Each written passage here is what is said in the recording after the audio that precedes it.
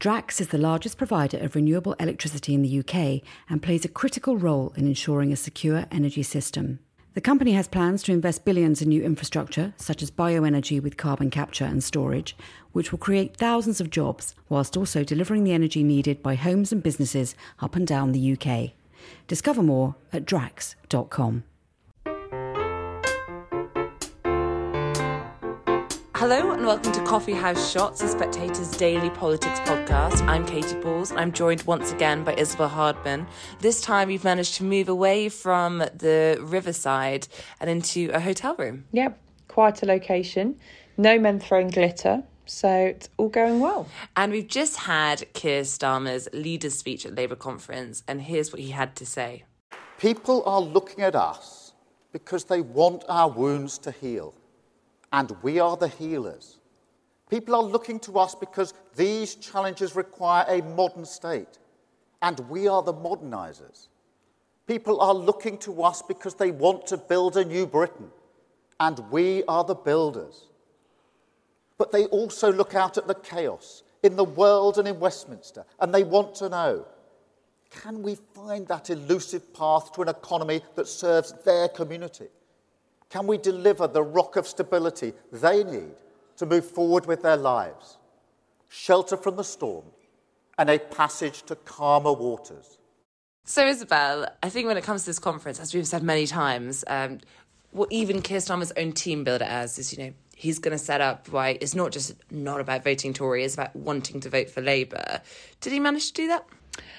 Yeah, I think, he obviously, he framed that himself, didn't he, in the sort of first few minutes where he said, people want to know why Labour. And he then said, we have a plan to build Britain.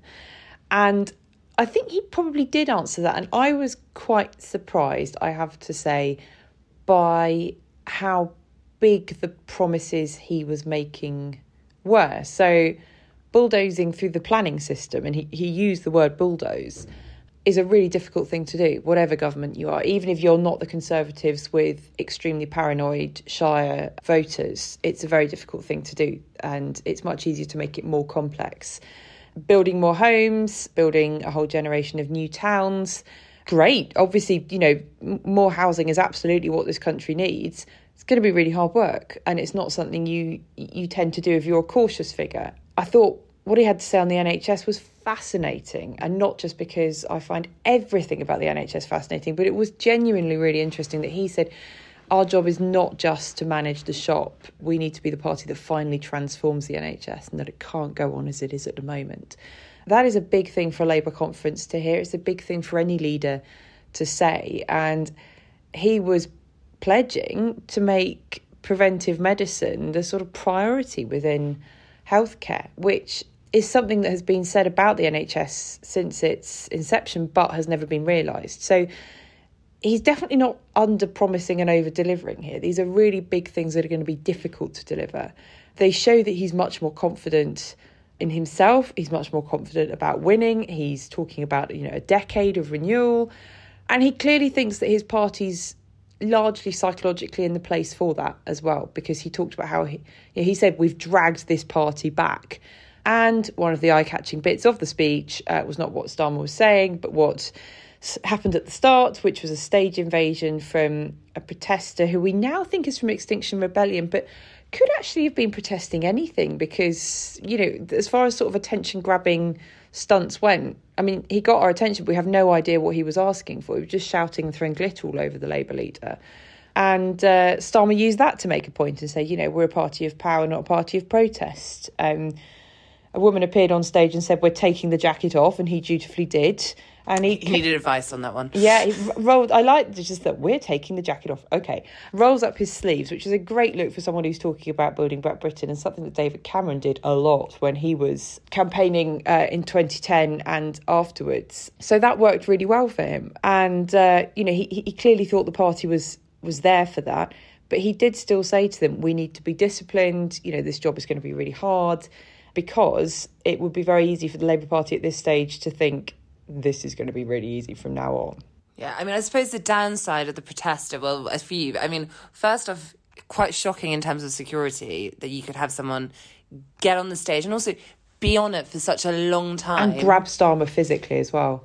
And I think, that is not a Keir Starmer problem, but it does raise some questions about the organisation of the event. And then I think also, as you say, he made it into that point about party and protest, which is a line that he delivered later in his speech.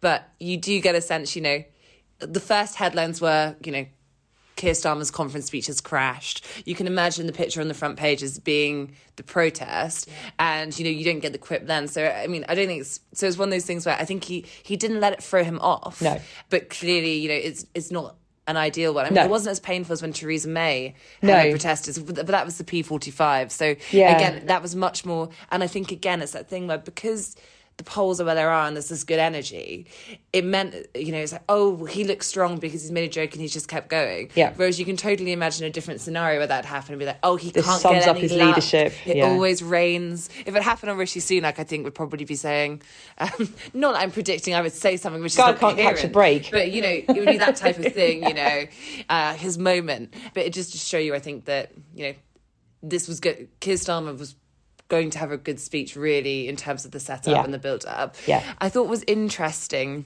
when it came to the speech, as you say, radical in terms of planning reform. I've just been doing Politics Live, and Angela Rayner came on and gave an interview after. She's really pressed on, okay, these new towns, where are they going to go? Quite. And there's a lot of, there's grey belt and there's green belt. And then she suggested they wouldn't be in the Lake District. Now, Keir Starmer was saying how much he loved the Lake District in that speech. So perhaps that's the one area she knows that she's not allowed to build a new town in. But it does seem to lend to the point that there's clearly, I think there's been more, as tends to happen with the Labour Party and just generally, the more they set out a policy and the more the details they give, the more actually there is to just query, attack. And I think actually establishing where they think they can build these new towns and how they're going to do it will be interesting, and whether the Tories can weaponise it. But one other dividing line, it seemed to be on net zero, where you've had a party which at times has seemed a bit worried about how to sign anything about the green borrowing plan that they had to that they've delayed in terms of like how quickly they borrow the 28 billion. But in that speech, Keir Starmer was really trying to say, we are pro-net zero, unlike the Tories. And he was linking it to the economy. But it did feel more enthusiastic, I think, and confident than some of the previous positioning. Totally. He was really keen to show he wasn't ambivalent, wasn't he?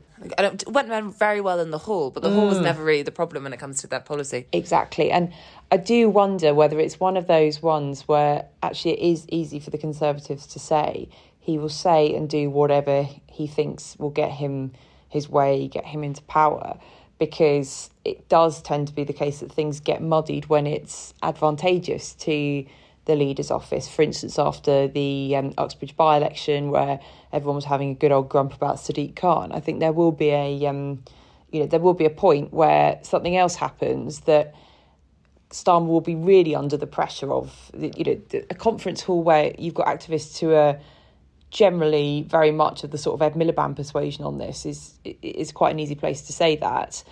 On a specific policy area, on a specific decision, it's much harder. And they have, I think they've really, as a party, relied on the Tories to do some of the things that they know their voters need, like the decision to go ahead with the Rosebank oil field, for instance.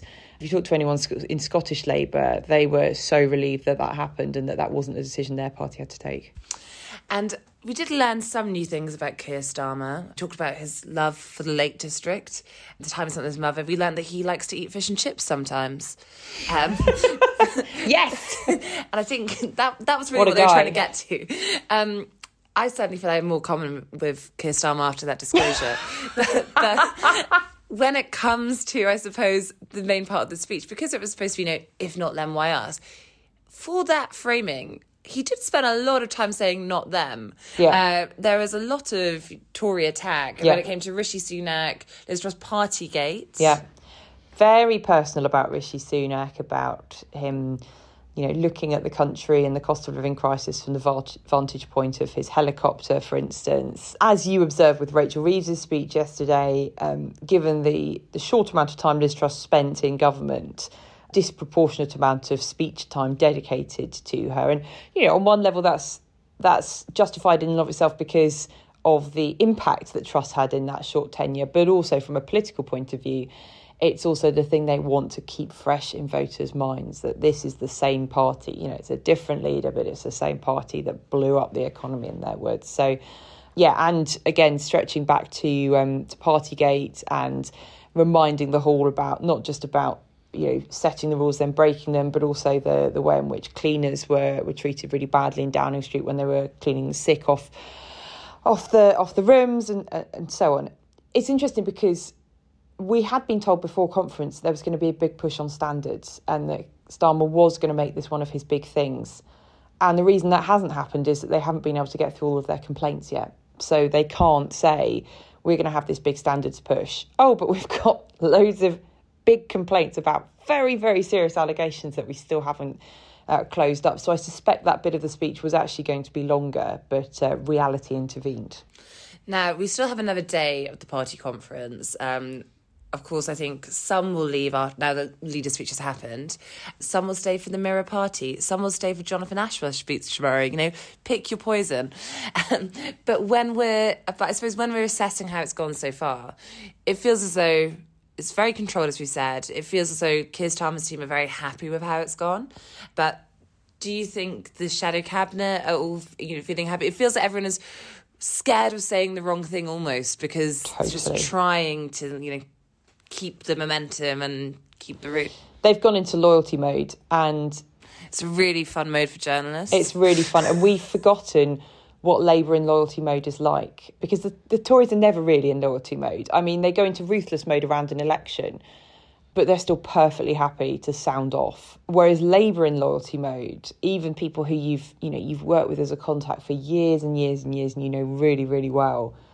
One of them explained this to me recently. They said that this was because they don't do this anymore, but because they've stood on picket lines together and they know what solidarity means.